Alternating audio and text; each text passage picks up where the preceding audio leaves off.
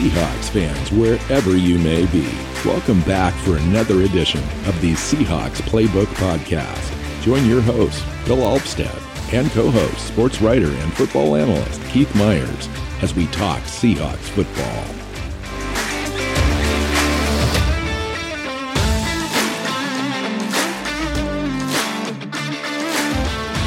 Seahawks fans, welcome back to another edition of the Seahawks Playbook Podcast, our first regular season podcast show of the season. 2020 is off to a great start. Seahawks get the win in Atlanta, and all is right for the world, even but just for a few hours on an afternoon on a Sunday. Here with my good friend and co-host Keith Myers to talk Seahawks football. Hey, Keith. Hey. I'm so excited to talk about Seahawks this week because we have not had football to where we can watch and talk about for a long time.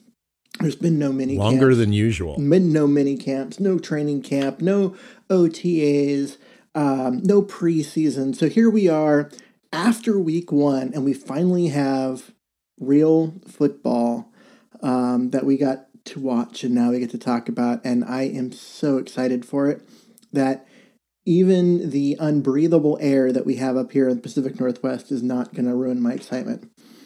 Well, that's awesome. I'm sorry about the bad weather and the smoke and the fires and the displacement of people. That's awful stuff. Just add it to the list of 2020. But best possible outcome for the game. Obviously, a win is a win, but the way that they won, lots to talk about today, particularly on the offensive side of the ball. I think everything kind of clicked, even beyond mid-season form. Mm-hmm. And for a lot of folks, the way that they won was outstanding, and folks would like that to be an indicator of things to come this year, and we'll talk about that. We'll see. And then we'll talk about the defense. They did enough, obviously, against Atlanta, but is it enough overall? And we'll get into all that. Keith, how do you want to start today, man? We'll just start talking about the game. Well, Seahawks won 38-25. I don't think you can talk about this game and not start with the performance of Russell Wilson. I mean, he was just unbelievably good. 31 of 35, only 4 incompletions. He had 4 touchdowns. He had as many no interceptions. No interceptions. He had as many incompletions as he did touchdowns. Yeah, and 3 of them weren't his fault. Yeah. He also averaged just under 10 yards per attempt. Nice. Which is just crazy. Well, in the first half, they really didn't throw that far down the field, so he made up for that in the second half for sure. He did, especially with that crazy 4th and 5 conversion to Metcalf. Nice. That was awesome. Which was just one of the most beautiful plays you'll ever see. But that's a dagger right there. We'll get to that in a minute. But Wilson got sacked 3 times. He was running for his life other times. The 3 sacks were all in the first quarter. And then after that, the offensive line kind of got their act together and was a little better. But he was under pressure, and he was running around, and you couldn't tell by the stat line. This is just a incredibly dominant performance by one of the league's best players. Oh, absolutely. In fact, I think that he was the most pressured quarterback in week one. When you take a look at everything combined, pressures, sacks, all that kind of stuff. So he had an 88.6% completion percentage, 3rd highest in NFL history with a minimum of 35 attempts. He had 14 points scored in the first quarter and 14 points scored in the third quarter, the 2 most important quarters in the game, and the Seahawks dominated those quarters. At 143.1 rating, 2nd player in NFL history to throw at least 35 passes, complete at least 30 of those, have over 300 yards, and 4 touchdowns. Drew Brees is the only other guy to do that. 2011. That is incredible company, because Brees has been a Hall of Famer like his whole career. So, well at least since Wilson's on that short list at this point too, no doubt. So yeah, I mean, you just can't say enough about the way that they came out, and they played with urgency and tempo right off the top. I mean, they made some mistakes, as they will do, but they overcame those. It was really nice to see the 12 of the first 16 plays called were passes, and in those, Russell Wilson was 12 for 12 and 2 touchdowns. The very first play from scrimmage was a 9-yard sack. That's not a very good indicator usually. No. And that didn't slow him down, right? Usually in past years, they'd be like, oh, we're 2nd and 19, run the ball up the middle twice and punt. Let's give up on the possession. No, instead they let Wilson throw it. He got 2 completions, first down, and then never looked back. I mean, there was a second sack on that drive too, and again, didn't matter, didn't change anything. They just kept rolling. Wilson found Chris Carson. Even later on, the penalties that they had 2 or 3 penalties in a row when they were trying to drive, and they overcame that to get a field goal. So it just, everything kind of really went well for them on offense, even when they faced the challenges. And in the past, especially week 1 on the road, historically, they haven't been able to overcome those sorts of challenges. And Sunday was a completely different story. I mean, it is Russell Wilson's show at this point. There's just no question about that. Now, with all that said, the whole Let Russ Cook crowd, awesome. They got everything that they wanted out of this game. I mean, everything. But was it a scheme game for the Atlanta Falcons, or is this truly a kind of a tipping point, a change point in Pete Carroll's philosophy overall that is going to allow this to continue for more than just one game or the full season or whatever? Or do they come back to some sort of median where there's more balance? That'll be the question. I think overall what you're seeing is a shift in philosophy, but it might not be as shifted as far as we saw in Atlanta. Next week's not going to be a great example of it either, because New England is a completely different beast as far as their defense and the way Bill Belichick does things, where he will take something away from you that you really want to do. He will completely take it away from you and see what your offense can do without it. And it'll be really interesting because New England secondary is their strength. And if they decide they want to take away Russell Wilson and his throwing, which is unlikely no matter what, I don't think they're going to do that. And force Seattle to run the ball, that would maybe play into Seattle's hand. But it might be one of those things where they take away DK Metcalf and any long ball potential and force the Seahawks to dink and dunk it, which they don't want to do. Russell Wilson doesn't want to do. He wants to push the ball down the field. And if they take away everything deep and force him underneath, will he have the patience to do that? And I think he will. I mean, we saw that in the first half of this game. But if I was going to guess, I would say that would be the one thing that the Seahawks do really well that the Patriots are going to take away, and that's the deep ball. Yeah, when watching and we'll get to New England, we can save most of this conversation for later, but when I watched the New England Dolphins, I didn't watch the entire game, but I watched quite a bit of it.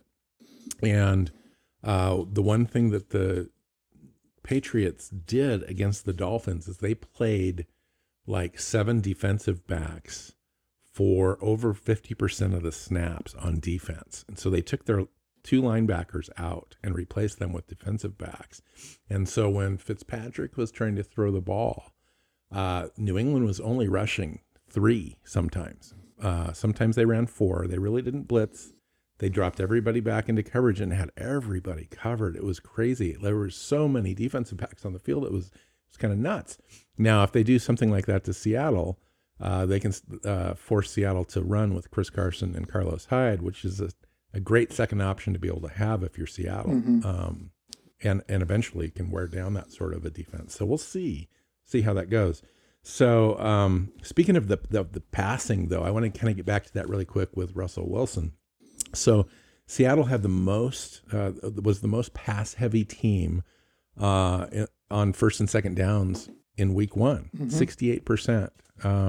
So it was kind of nice because Pete Carroll always talks about sticking with the hot hand, whether it's Chris Carson or it's going to be Carlos Hyde or whatever. They'll stay with that player and they'll just kind of ride that. And they did that this time with Russell Wilson.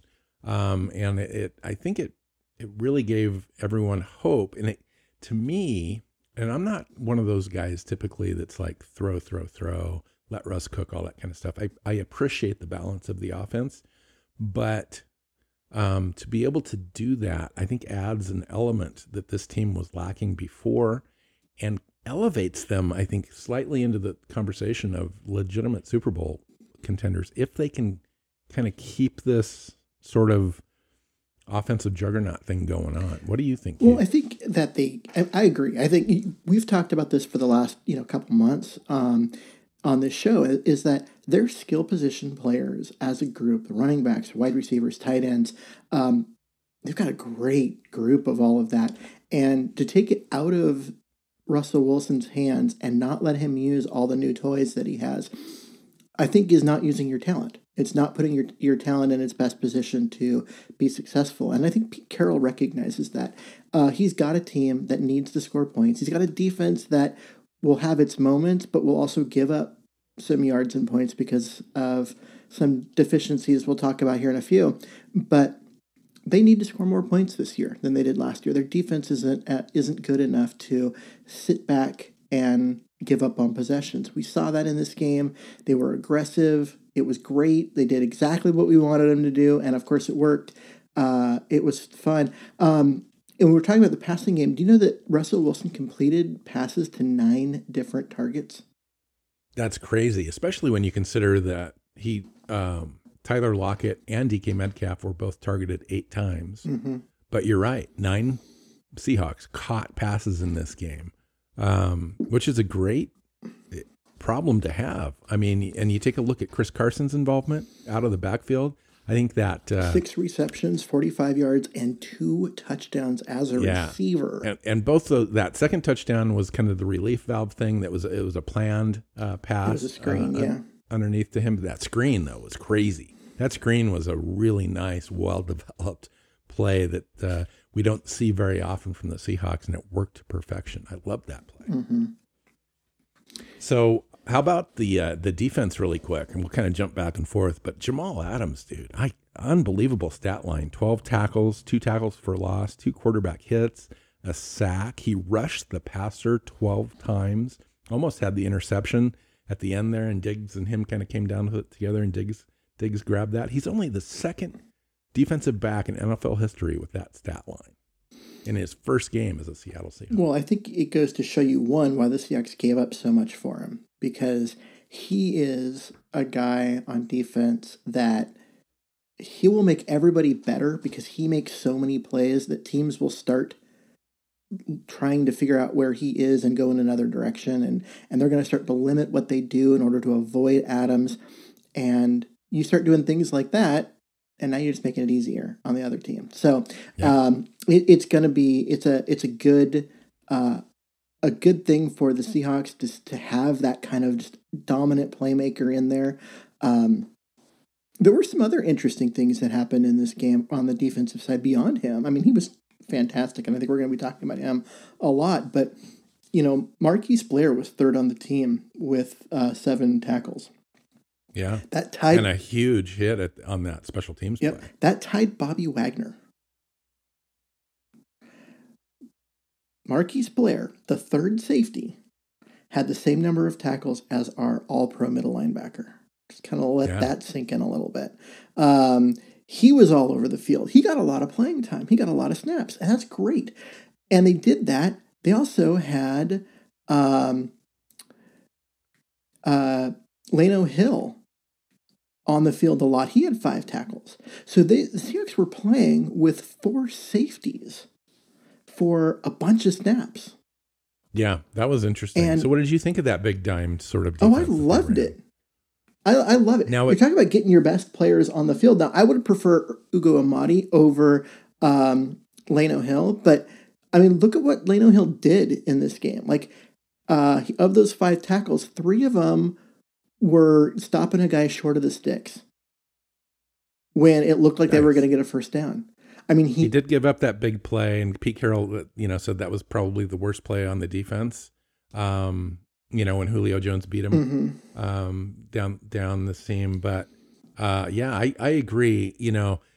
People will point to the defensive stat line in this game, Seattle giving up 500 yards and all that kind of stuff. But that was after Seattle scored 14 points in the first quarter and 14 points in the third quarter, and had a lead we would never give up.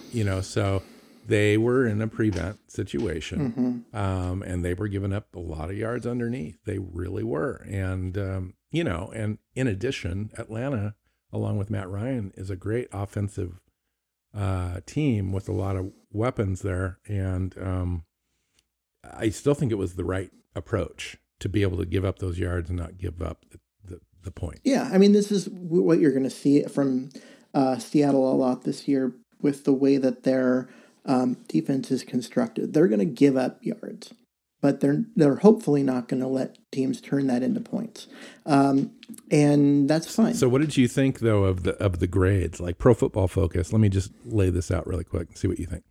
Dunbar had a 40.6 grade, 35.6 in coverage. Blair had a 44.9 grade, 40.6 in coverage. Griffin, 49.7 in coverage. Diggs, 52.3 in coverage. Flowers, 53.5 in coverage. 287 yards and 18 catches combined for Julio Jones and Calvin Ridley. I think that's crazy, to be honest.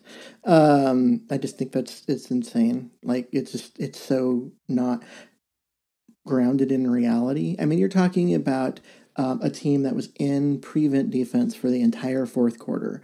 The Falcons were in must-throw now mode for the entire second half.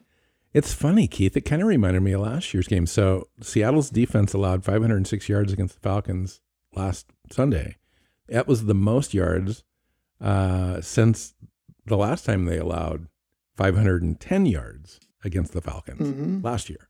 And they went up big last year, 28-3 or whatever it was, and then they came all the way back and we held them. And this game was similar. We spread the scoring out a little bit more, but it came in bunches. So we were up quite a bit early, and they did. They tried to throw their way back into the game, and I think we did a good job overall. I was pleasantly surprised with the pressures that we were able to get, the big plays that we did make when we needed to make them, the stops.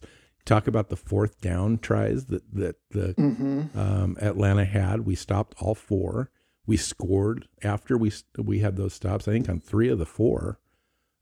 So I think overall, you got to give the defense credit for doing what they needed to do. Yeah, because if the Falcons had kicked field goals instead of going for it on fourth down on some of those, it doesn't change the score line, right? No.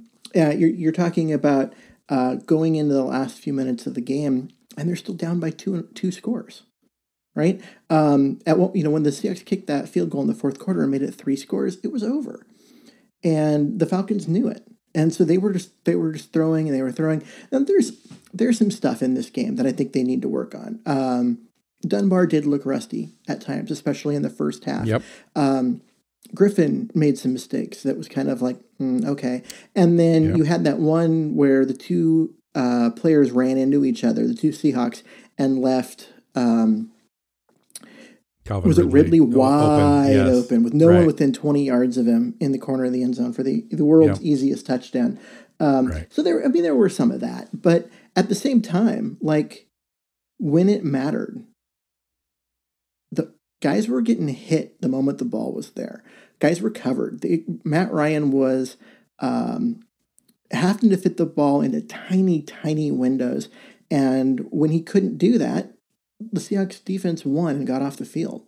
And, Matt Ryan's one of the most accurate quarterbacks in the NFL. He's going to be one of those guys that if anyone's going to be able to hit those tiny windows, it's going to be him. What did you think of the overall attitude shift? It was noticeable to me, the hitting, the aggressiveness, the celebration after the hits, all that kind of stuff. seemed to be more so than any other game last year, the last several years. Mm-hmm.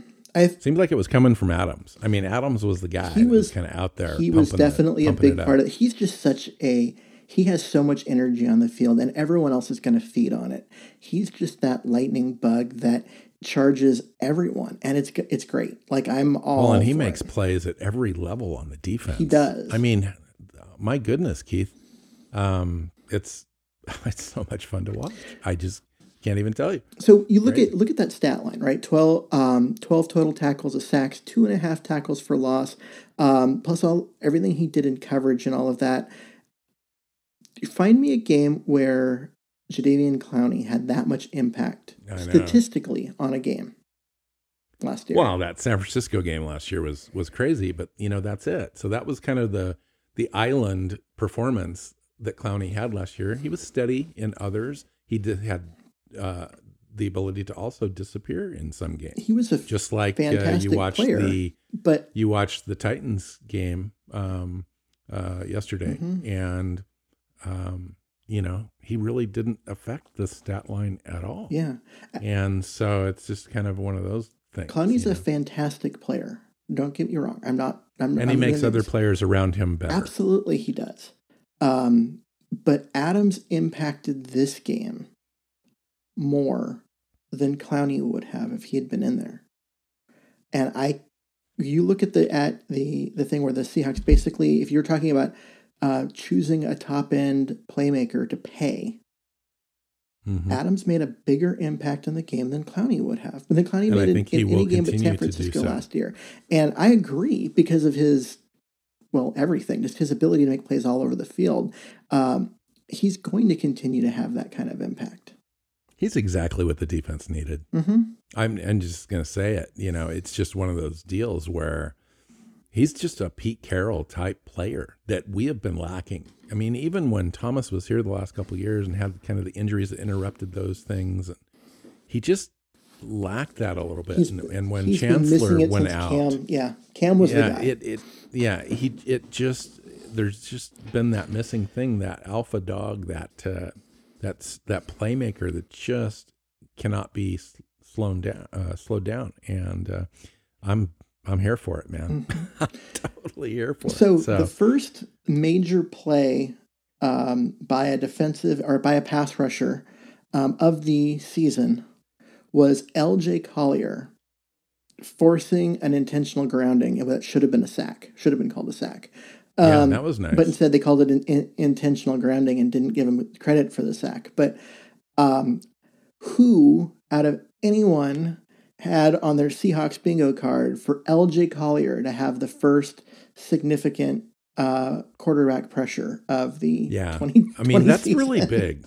I mean, that is really big to have him show up. And he showed up in other plays too. It wasn't just he did show up in other plays. Let's talk about the sacks.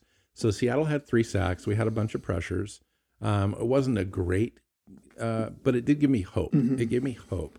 Now, you take a look at that, and then you take a look at Jamal Adams had his sack coming off the edge. And I just thought that was the most lightning quick, boom, boom sack that I've seen in a long time from a defensive back. He just came in, no hesitation, dropped Ryan immediately, and it was awesome. And then the Mayoa later in the game, in kind of a, it wasn't a critical situation, but they were marching down the field around the 20-yard line, decided to go for it instead of kick the field goal. And Mayoa chased down Ryan from behind and leaped forward, left his feet and wrapped him up. And I thought that was a great sack. Perfect timing.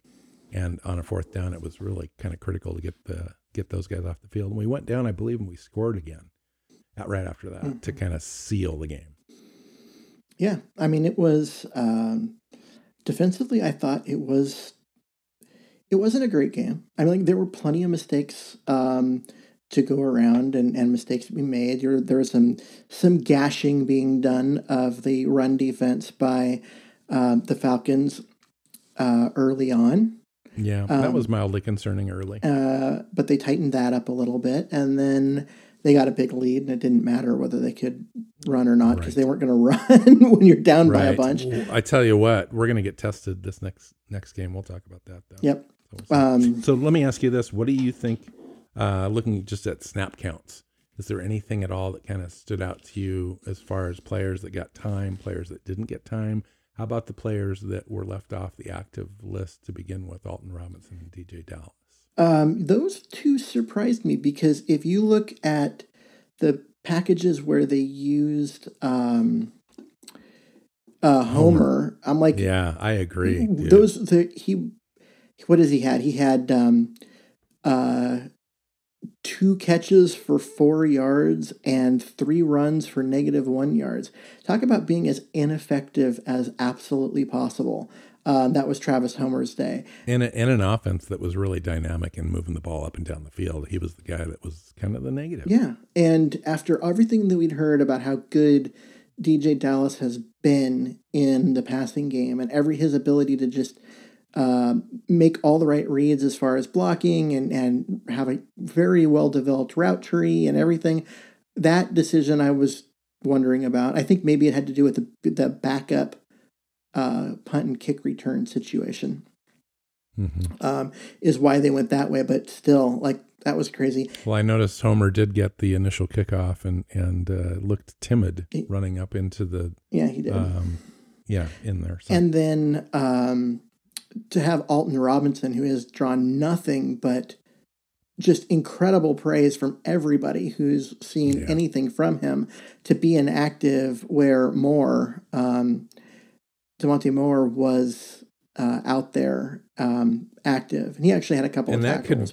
And that could have very well just been a veteran thing, first game. I want to make sure that sort of thing from Pete Carroll, because I agree, Alton Robinson not on the active roster, not dressed, is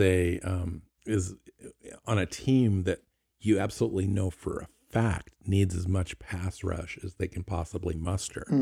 Is perplexing. I want to see if that changes this week.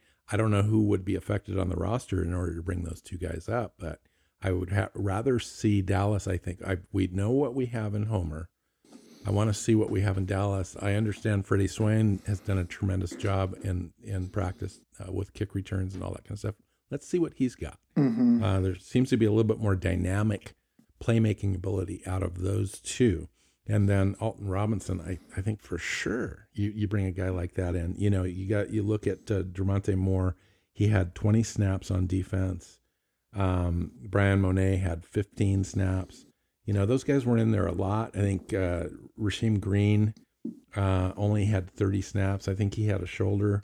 We'll see what that turns into. He got banged up in there, was out for a while, came back at the end of the game and played. But that injury is very concerning because this defensive line does not have depth. And to lose anybody right now until someone else steps up and shows that they belong, or until they go sign a veteran that's available, they're hurting. And they're thin. They cannot afford to lose a guy who's going to get considerable playing time like Rasheem Green. Well, I did notice that Rasheem Green and LJ Collier both had 30 snaps, and you had a guy play like Blair in the nickel a lot, taking Irvin and moving him up onto the line of scrimmage. Irvin had 85% of the defensive snaps. And a lot of those were at defensive end. And you can kind of see that scheme thing going on in the defense, the push-pull there with the linebacker moving up into the front.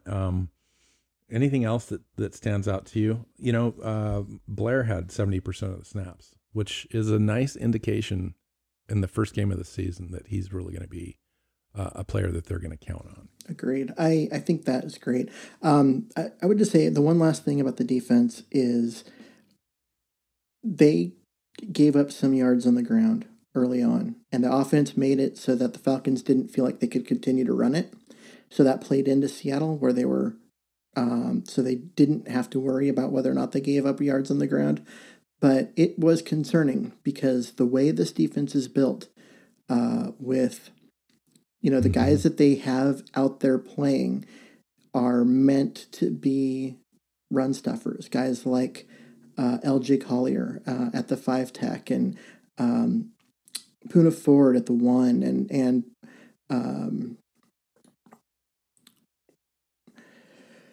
Brian Monet, that's the name that's not coming to mind, as the third defensive tackle that rotates in there. Those guys are run stuffers. And for them to be getting gashed like they were early on is very concerning. Yeah, quite a few of the runs were getting to the second level. But also, I have to hand it to the Seahawks. Plays were being made behind the line of scrimmage. I think Bobby Wagner had a really nice run stuff where he came up through the gap and made a play behind the line of scrimmage. Jamal Adams had a few tackles for loss behind the line of scrimmage. So those weren't without, we can't just not mention, I mean, you mentioned Jamal Adams' stat line with the tackles for loss before, but I thought I'd throw that in there. So, overall though, Keith, what can you say? I mean, for a first game, I think the offensive line, was iffy to start, but really came together in the second half. They only allowed 3 quarterback hits. So they took all those 3 sacks, 7 quarterback hits before half. The second half, they really settled down. Not sure exactly what adjustments were made, but that was nice to see. Well, the offensive line, I think, the offensive line is one of the slowest things to come together during a training camp and preseason. It's just there's so much communication that has to happen. People have to move simultaneously. They have to make the same reads. It's just one of those things that happens slowly and takes some time. So it doesn't shock me, and I'm not that worried about the fact that the offensive line didn't look good in the first half, especially on the right side where it looked like they just weren't talking at all. There were stunts that were happening, and you'd see 3 guys blocking one person and somebody else going free.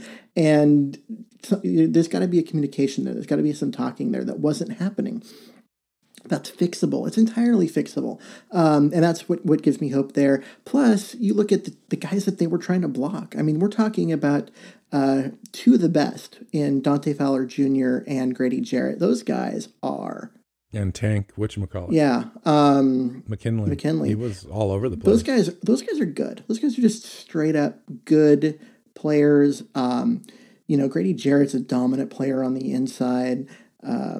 He's going to, eat most guards. So the fact that Lewis struggled to contain him in the first half doesn't bother me as much because he was going to dominate no matter who we put in there, whether it was Simmons or if we'd kept Fluker.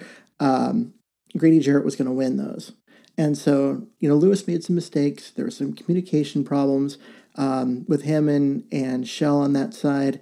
But overall, everything that I saw is correctable. This isn't an Affetti situation where he simply just lacks the foot speed to do what we want him to do.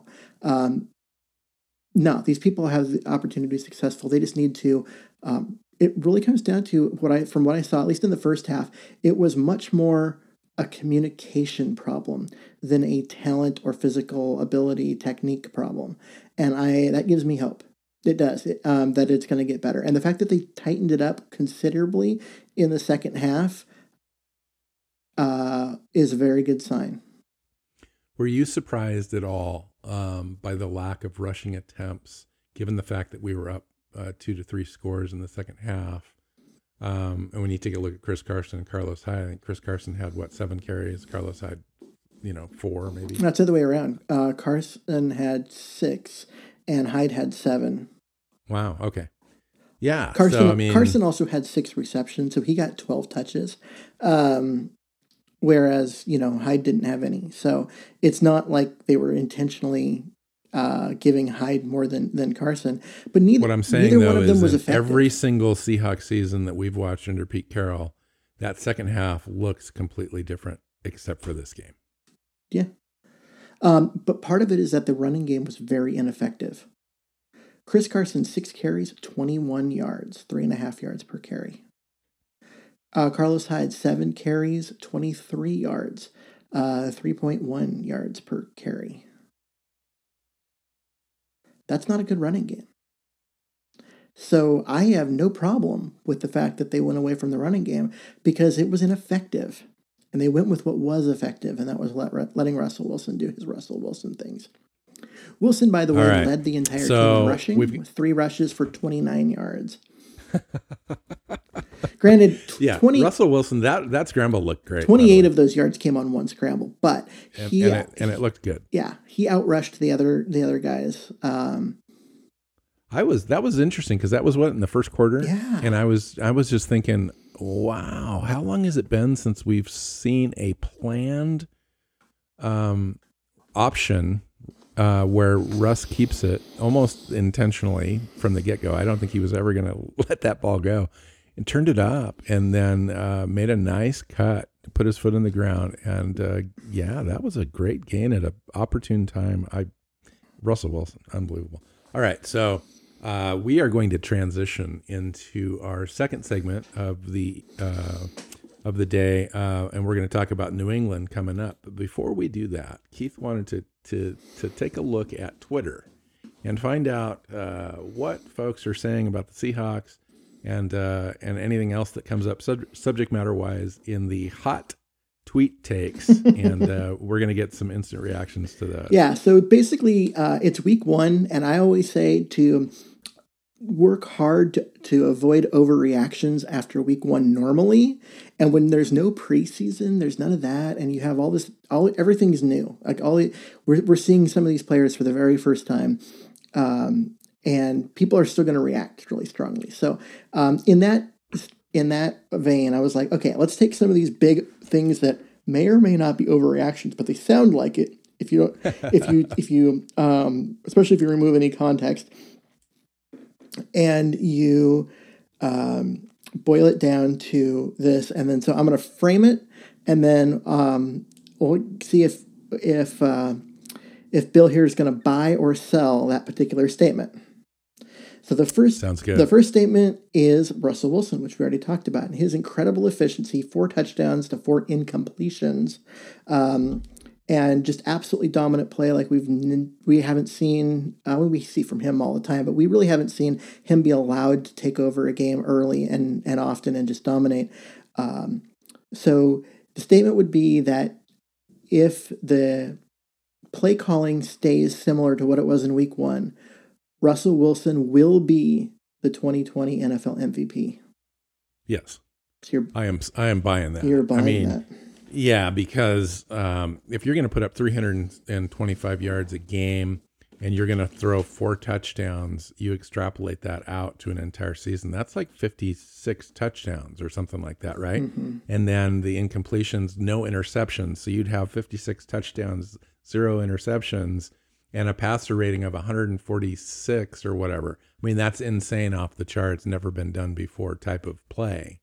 So if he were to do that for 16 games, obviously he would be the MVP, and the Seahawks would be winning the Super Bowl, because that is an amazing stat line. And it's just one of those things that I think we're spoiled, that we don't sometimes just step back and realize the greatness that we are able to see right now. This is a Hall of Fame trajectory that Russell Wilson is having, and we'll be able to watch it right now, full stop, like amazing. Yeah, I mean, I think early on when we were seeing some of the stuff that he was doing, people were talking about him being, an instant Hall of Famer, and I was always like, being a Hall of Famer is not just about having 3 or 4 great years; it's about having 8 or 9 or 10. We're far enough into his career; he hasn't really had a bad year. No, he has not. He hasn't had a bad year. He's had 8 good years. He's been a Pro Bowler every single year. He continues to get better, and now we're seeing just greatness. Yeah, he is a Hall of Famer. This isn't a trajectory anymore. He is a future Hall of Famer. I think it's very safe to say that, and he will win the MVP if they keep giving him the ball and letting him play. All right, I've got one for you. Okay. I kind of threw these together. You texted me with this idea late, so I didn't get immediately after the game reactions, but I do have a few different things. This one is an Arizona writer, not Seahawks related. I wanted to just get your take though on it. He says this is Josh Wellness Fuss. He's from ESPN Arizona. Huge win for the Cardinals, 24-20 over the 49ers. Folks, it's early, but this division is up for grabs, quote unquote. What do you think? You buying or selling that? I'll buy that. Yeah, it's early. It is. It's early. Why not? It's early. Yeah. And the thing is that the conventional wisdom going in was that if any team was going to run away with the division, it was going to be San Francisco.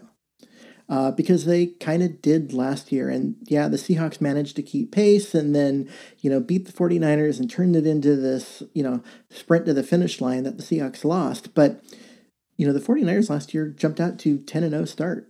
I mean, they were a really good team. And so if they were scary. Yeah. They were scary. If any team was going to run away with the division, it was going to be the 49ers. And the one thing that they needed to do to have that happen was for Jimmy Garoppolo to take that next big step. And what he showed us yesterday was that he hasn't taken a step, let alone a big step. And he's still just an average guy. And with that in mind, and you think of how well Seattle played, and then Arizona looked outstanding when they needed to, especially offensively. There are 3 teams that can all vie for this title. And this the division. Rams, they won their game. I mean, I'll hand it to the Rams. They played a decent game there. Yeah, I watched enough of that game to be very unimpressed, despite the fact that they ended up getting the W. But overall, it's just, I think you got to. It's going to be a very competitive year. Yeah. I mean, the Seahawks are going to have to keep winning. Let's put it that way. The Seahawks are going to have to keep winning to take this division. Yep. So the 49ers also, if you look at their next 5 games, they are probably going to go 5-0. And if they don't, then we might be looking at them falling off this year. Because they play the Jets, the Giants, the Eagles, the Dolphins, and I don't remember who the last one was. Yeah, there's a bunch of layups there, isn't but there? It was Washington, I think. And it's just they looked effective too. It's just Washington did. Yeah, but it's also, they looked terrible in the first half and then looked good in the second half, and the Eagles did the other. Neither of them looked like a good football team this week. All right, so, what's your next one, Keith? So my next one is 8 minutes left to go in the game. Tom Brady had 157 yards and 2 interceptions. He did get touchdown and a bunch of yards in garbage time to make his stat line not terrible with 250 yards and 2 touchdowns, 2 interceptions. But overall, for the bulk of the game, he was genuinely not a good player. Are you buying and selling that Tom Brady is washed? Boy, that's an interesting question. The Saints are no joke. They've got one of the most talented rosters in the league. They put up 34 points on the Buccaneers. You can't blame Tom Brady for that. Tom Brady's offense put up 23 points. Except for that Tom Brady threw a pick 6. Okay. Fair enough. Players are gonna make mistakes. Listen, I'm probably not going to buy that Tom Brady's washed. I think it's way too early in the season to kind of figure that out. But clearly, I think folks were anticipating that Tom Brady would make the Tampa Bay Buccaneers season. And it just goes to show you that you have to have a full supporting cast around you to be able to have success in the NFL. So we'll see what happens there. Last year, he was an average quarterback statistically, right dead in the middle of the NFL. Just throwing that piece out there. Despite his reputation, he was not good last year. And no, I agree. There's been some digression. He still has that quick release, and we've talked about that. There's still some things, leadership qualities and so forth, that Tom Brady still possesses. But, you can't take away Father Time. Mm-hmm. So we'll see what happens there. Okay, I've got one for you. And I took these tweets. I thought you were going to do tweets, and so I may have misheard you. But Curtis Rogers, at a kid from Kent, so he works for 710 ESPN radio. His statement was, Jamal Adams is already the second most important Seahawk behind Russell Wilson, not behind Bobby Wagner. Second most important Seahawk behind Russell Wilson, and there's really not a debate after a little more than a quarter. He wrote that after the first quarter. So are you buying or selling that, Keith? That's tough because statistically and what you saw all over the field, it not just in the first quarter, but through the entire game, it would be really easy to buy that. But we also know what Bobby Wagner means to that defense and the ability of the other linebackers to react and do what they do because he's there and all the calls that he makes and everything that he does to help the other guys out. In terms of communication, getting guys lined up and attacking the right gap and that kind of stuff. It's really hard for me to take that and just straight up buy it because we're talking about an all-pro middle linebacker who's one of the best we've ever seen. But if I'm basing it on that game, I would buy because Jamal Adams is going to have an instant impact and upgrade on this entire defense in a way that we haven't seen a player do since Cam Chancellor. Yeah, and this guy's kind of bottled up into a hybrid of Chancellor and Thomas, because he plays all over the field, like every depth position out there. He's on the line. He's right up at the line of scrimmage as a strong safety, a true strong safety. They're blitzing him. He's dropping back into coverage. He's making plays down the field. He almost had that interception that was a 40-yard bomb at the end there. I'm not going to say that yet. I'm not going to buy this yet. I think Adams still has a lot to prove that he is a player that makes players around him better. Right now, Jamal Adams looks great, but is he truly making everyone better? Or is he forcing people to when he goes up and takes those chances, when he, dives for a ball that he thinks he's going to be able to get, but just misses, does that mean that a player is going to get 20 yards down the field because he missed that play, and is somebody else going to have to come and clean that up? So there are some chances inherent with the way that Jamal Adams plays. He's just so darn athletic and so instinctive as a player that he makes most of those. But there will be times where you're going to yell at Jamal Adams as a player because he missed something. And it'll be interesting to see how the team reacts around that. You got time for one more? I do. So basically, so I am getting these from Twitter. I didn't write down who. Okay. I didn't write down who actually tweeted them out, but these are things that I actually read on Twitter. So the last one would come from the Patriots, who this is going to be our nice transition segue question to get into our preview of our next game. But the Patriots won. They won fairly easily, and they did it behind only 150 yards passing from Cam Newton, but 15 rushes, 75 yards. It was a ground and pound game plan for them where Newton did a lot of the running.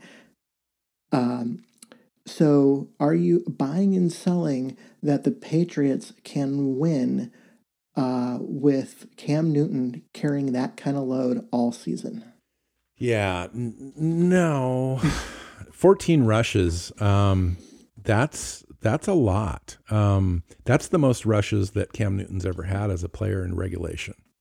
76 yards, 2 touchdowns. That's a great game by Cam Newton. That's a lot to ask for him, a week in, week out.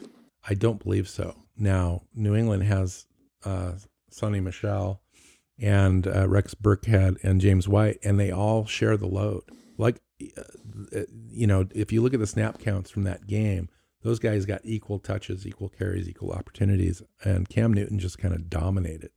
The interesting thing about New England, though, is Cam Newton doesn't have a lot of weapons to throw to, and so it's going to be very interesting to see when they face a really good team like the Seahawks, how they, the Seahawks, by definition, they've got an average defense, but I think that we have the potential to be more than that. It'll be very interesting to see how New England chooses to attack the Seahawks.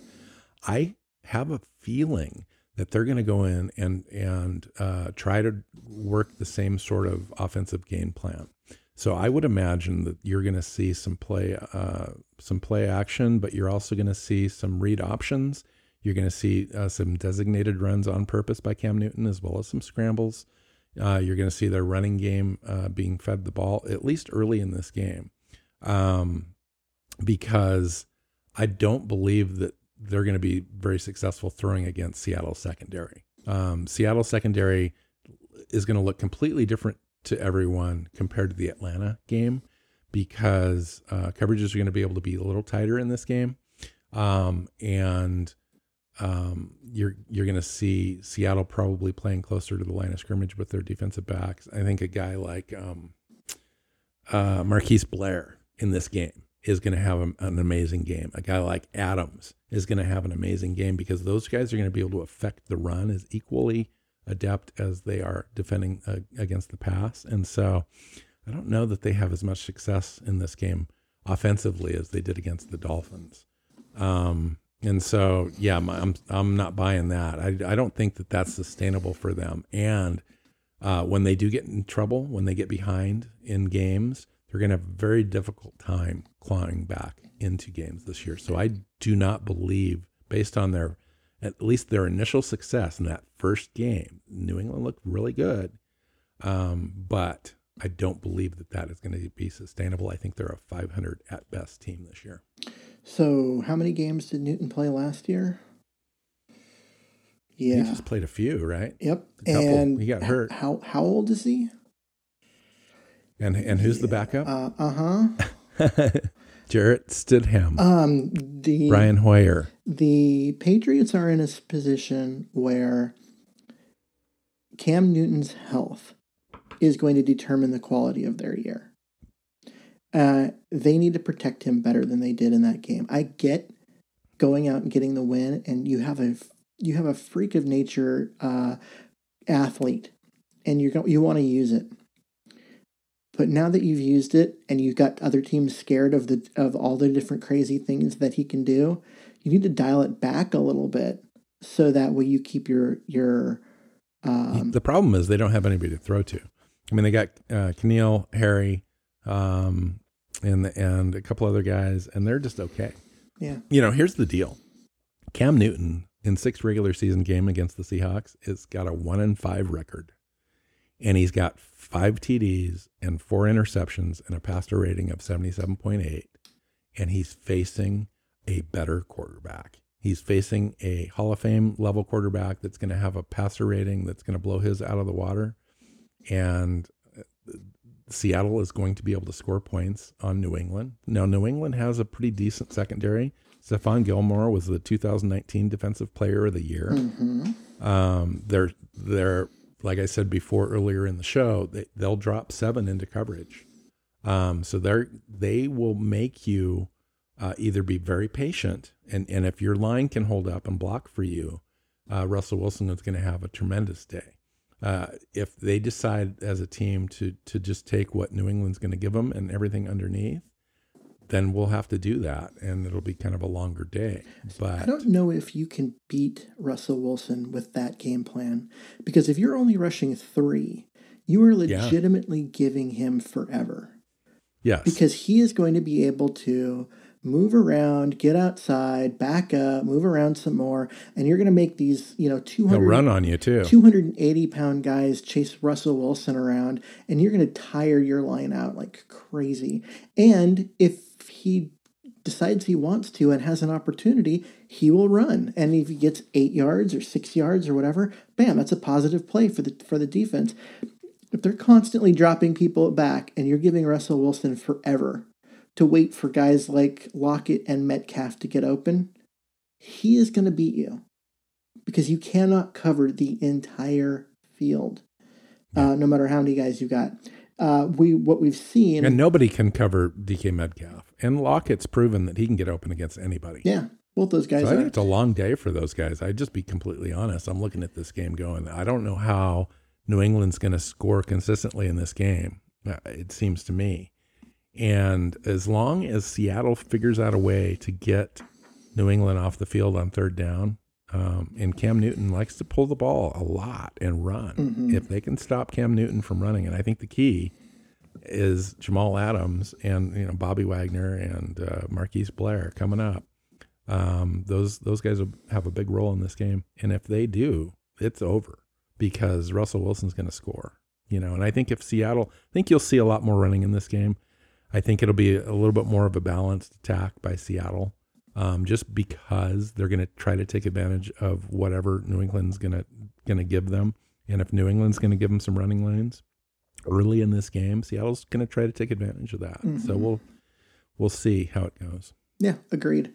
I think that when you look at this game, the Patriots are going to have success offensively because you've got Cam Newton, you've got that great running game. Their offensive line is good, and so they're going to be able to get yards consistently when they need them. But the question is if you're running the ball all the time, which they will be, and you're getting 5-6 yards, at a time, and you're getting first downs, whatever, it takes one penalty to completely derail that. And do they have the ability to overcome a penalty or a sack or a dropped pass or that kind of stuff? And I worry, because I'm not worried about the Patriots. They can lose all they want. But I would say if I was a fan of theirs, I would worry that they lack that dynamic element.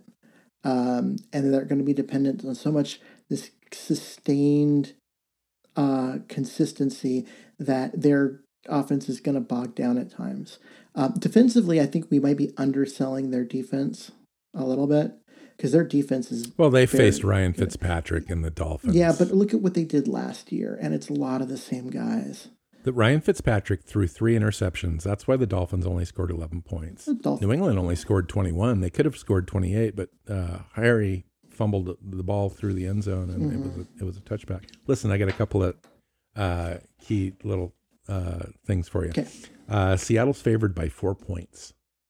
It's the first time in 64 straight regular season games that New England has not been favored in a game. Isn't that crazy? That's crazy to me. And 4 points is significant.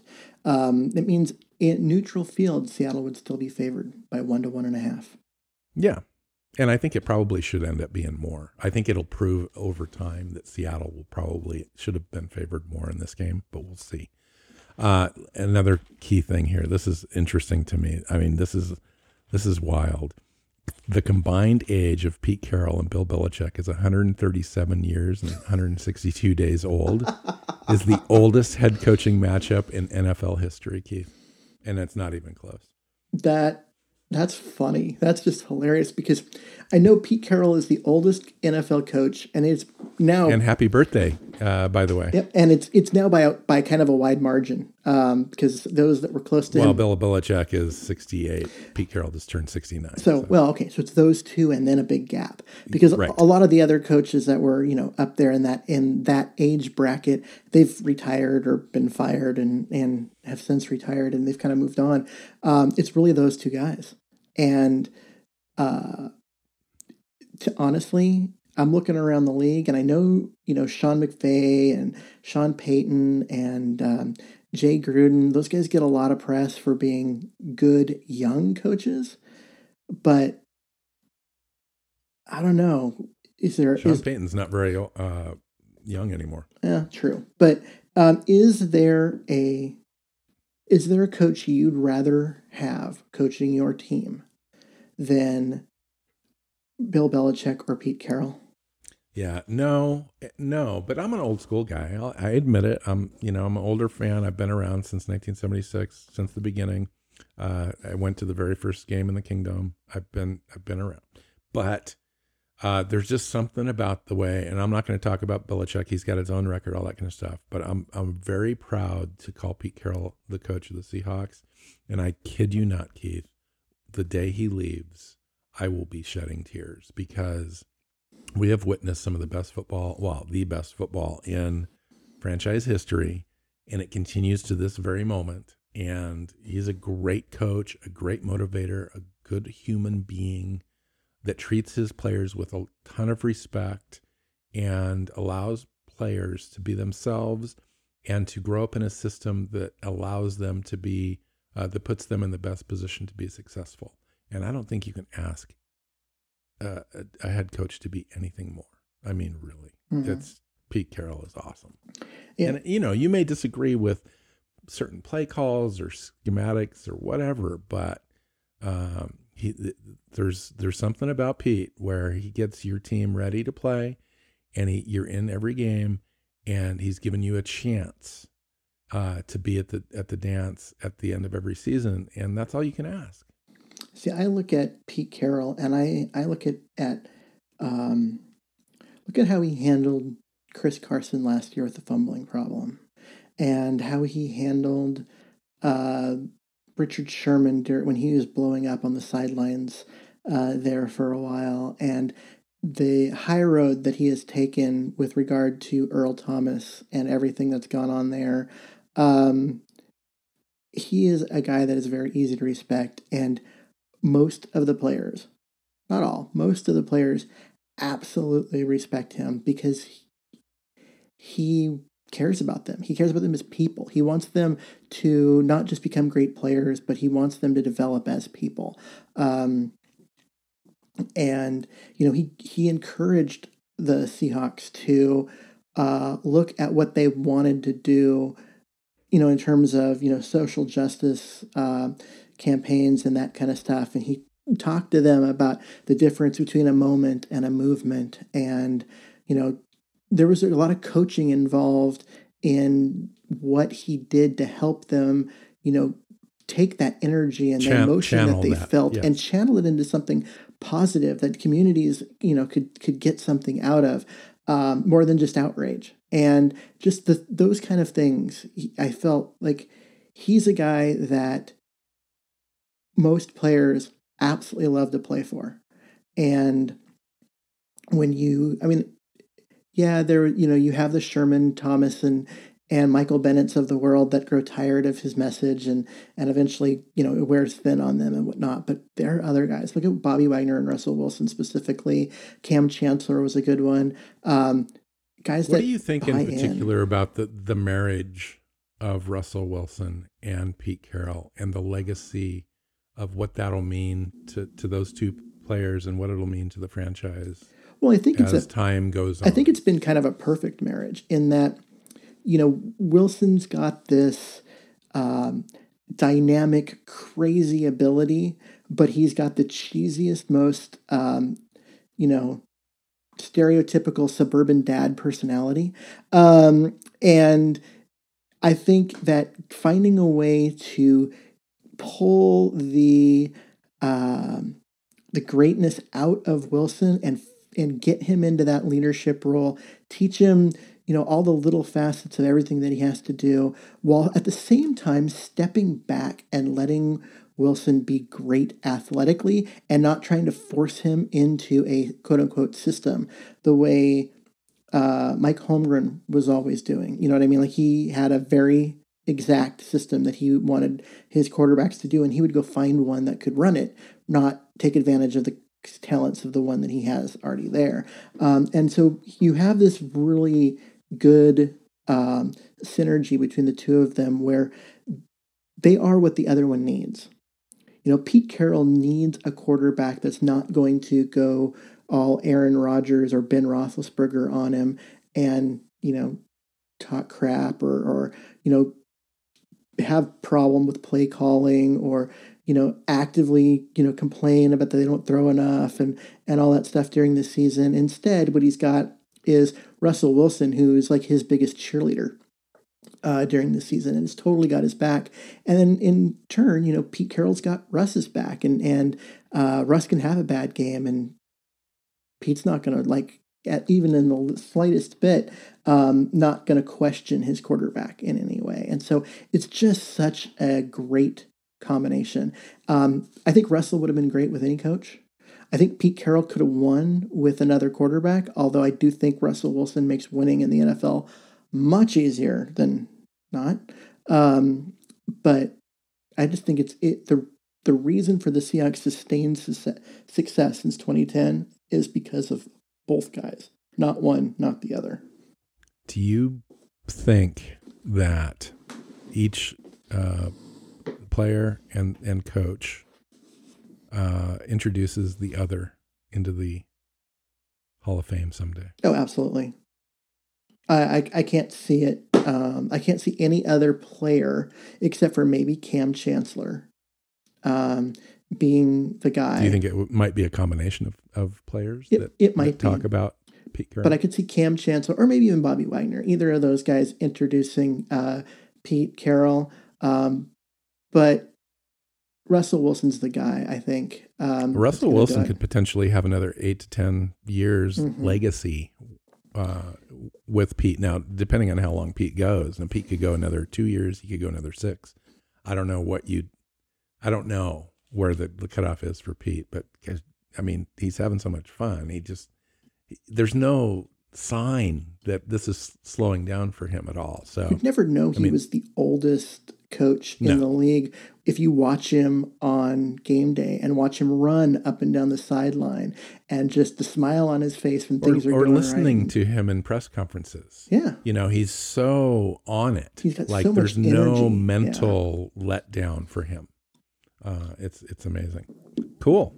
I have one final parting take. Ooh, go for it. This is just fun for me because it's fun because it involves the 49ers.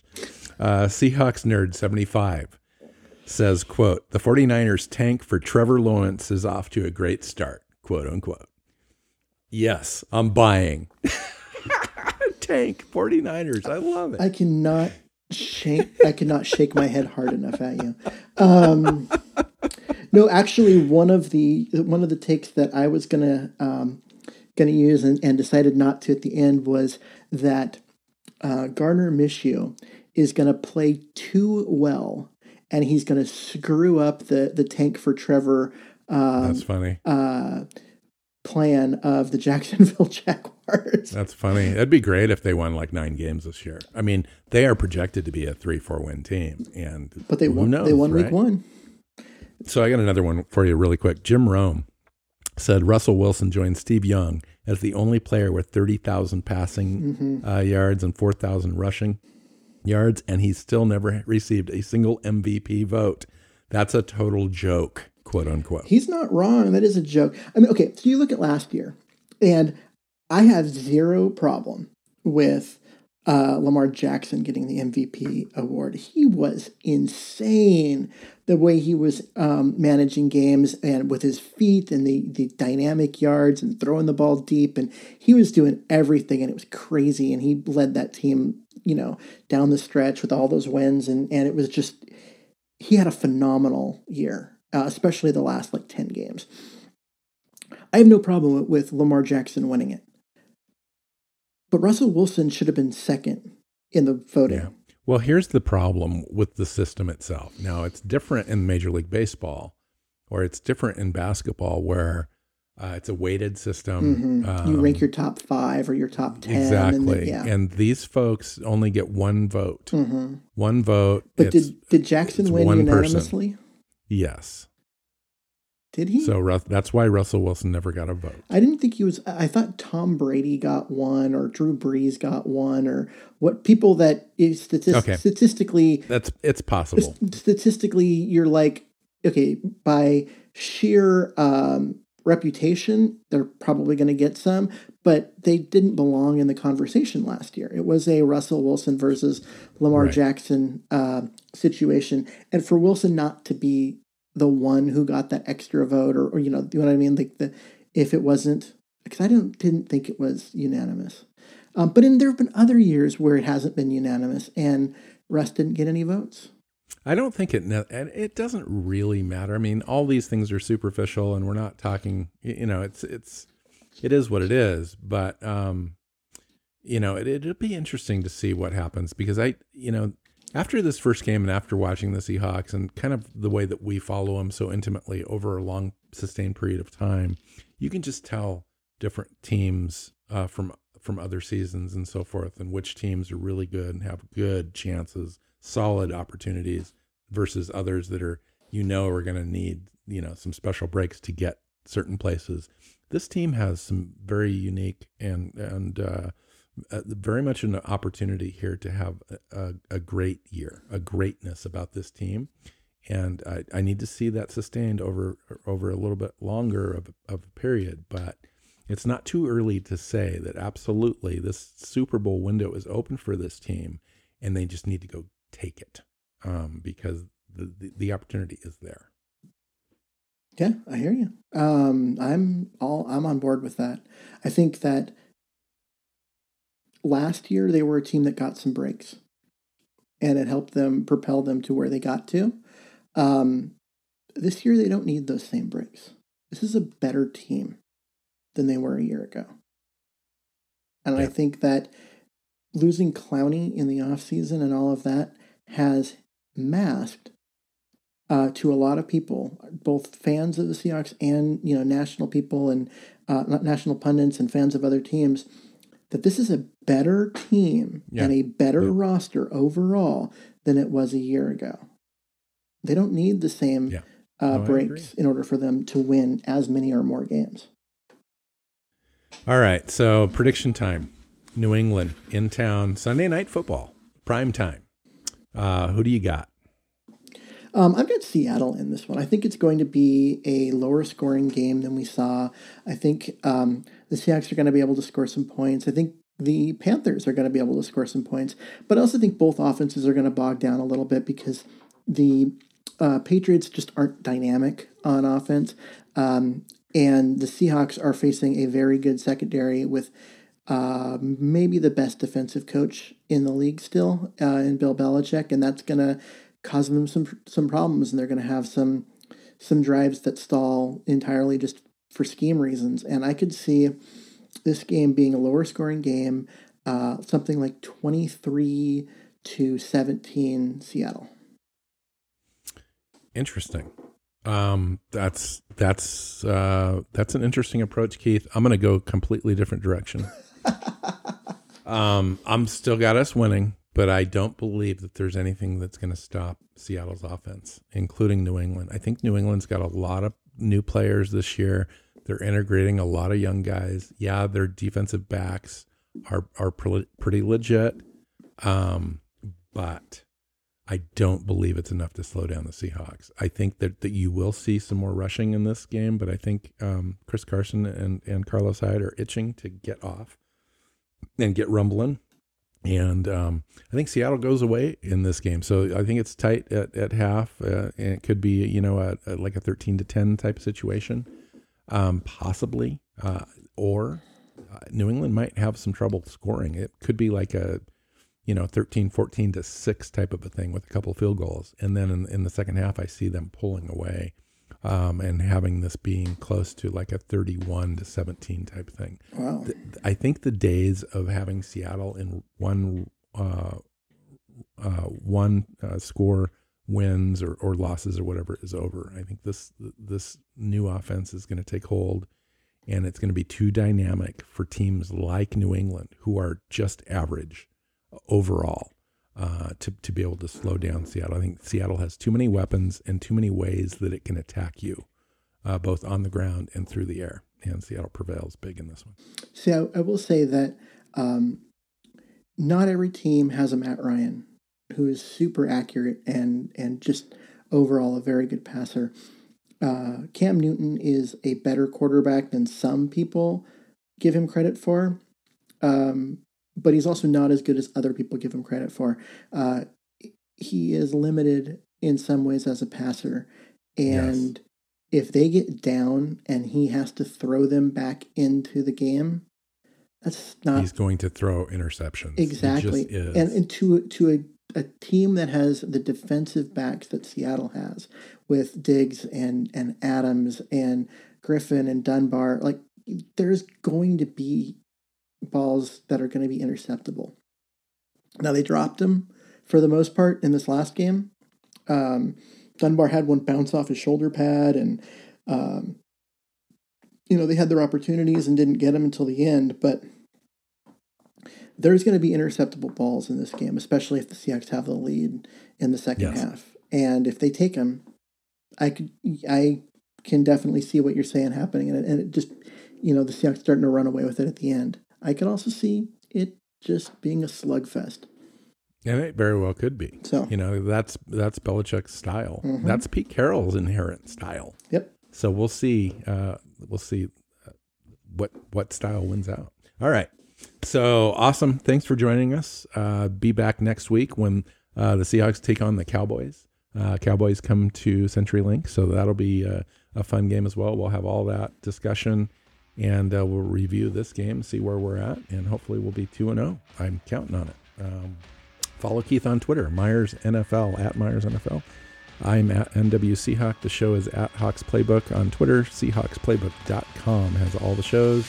And subscribe to us on your favorite podcast app and on YouTube as well. Just search Seahawks Playbook Podcast and make sure you get it into your feed every week. So until next time, Keith, go Hawks. Seahawks Playbook Podcast listeners, thanks for joining us for another edition of the show. You can find us on Twitter. Bill is at NW Seahawk, Keith is at Myers NFL, and the show is at Hawks Playbook. You can listen and subscribe to the show at SeahawksPlaybook.com.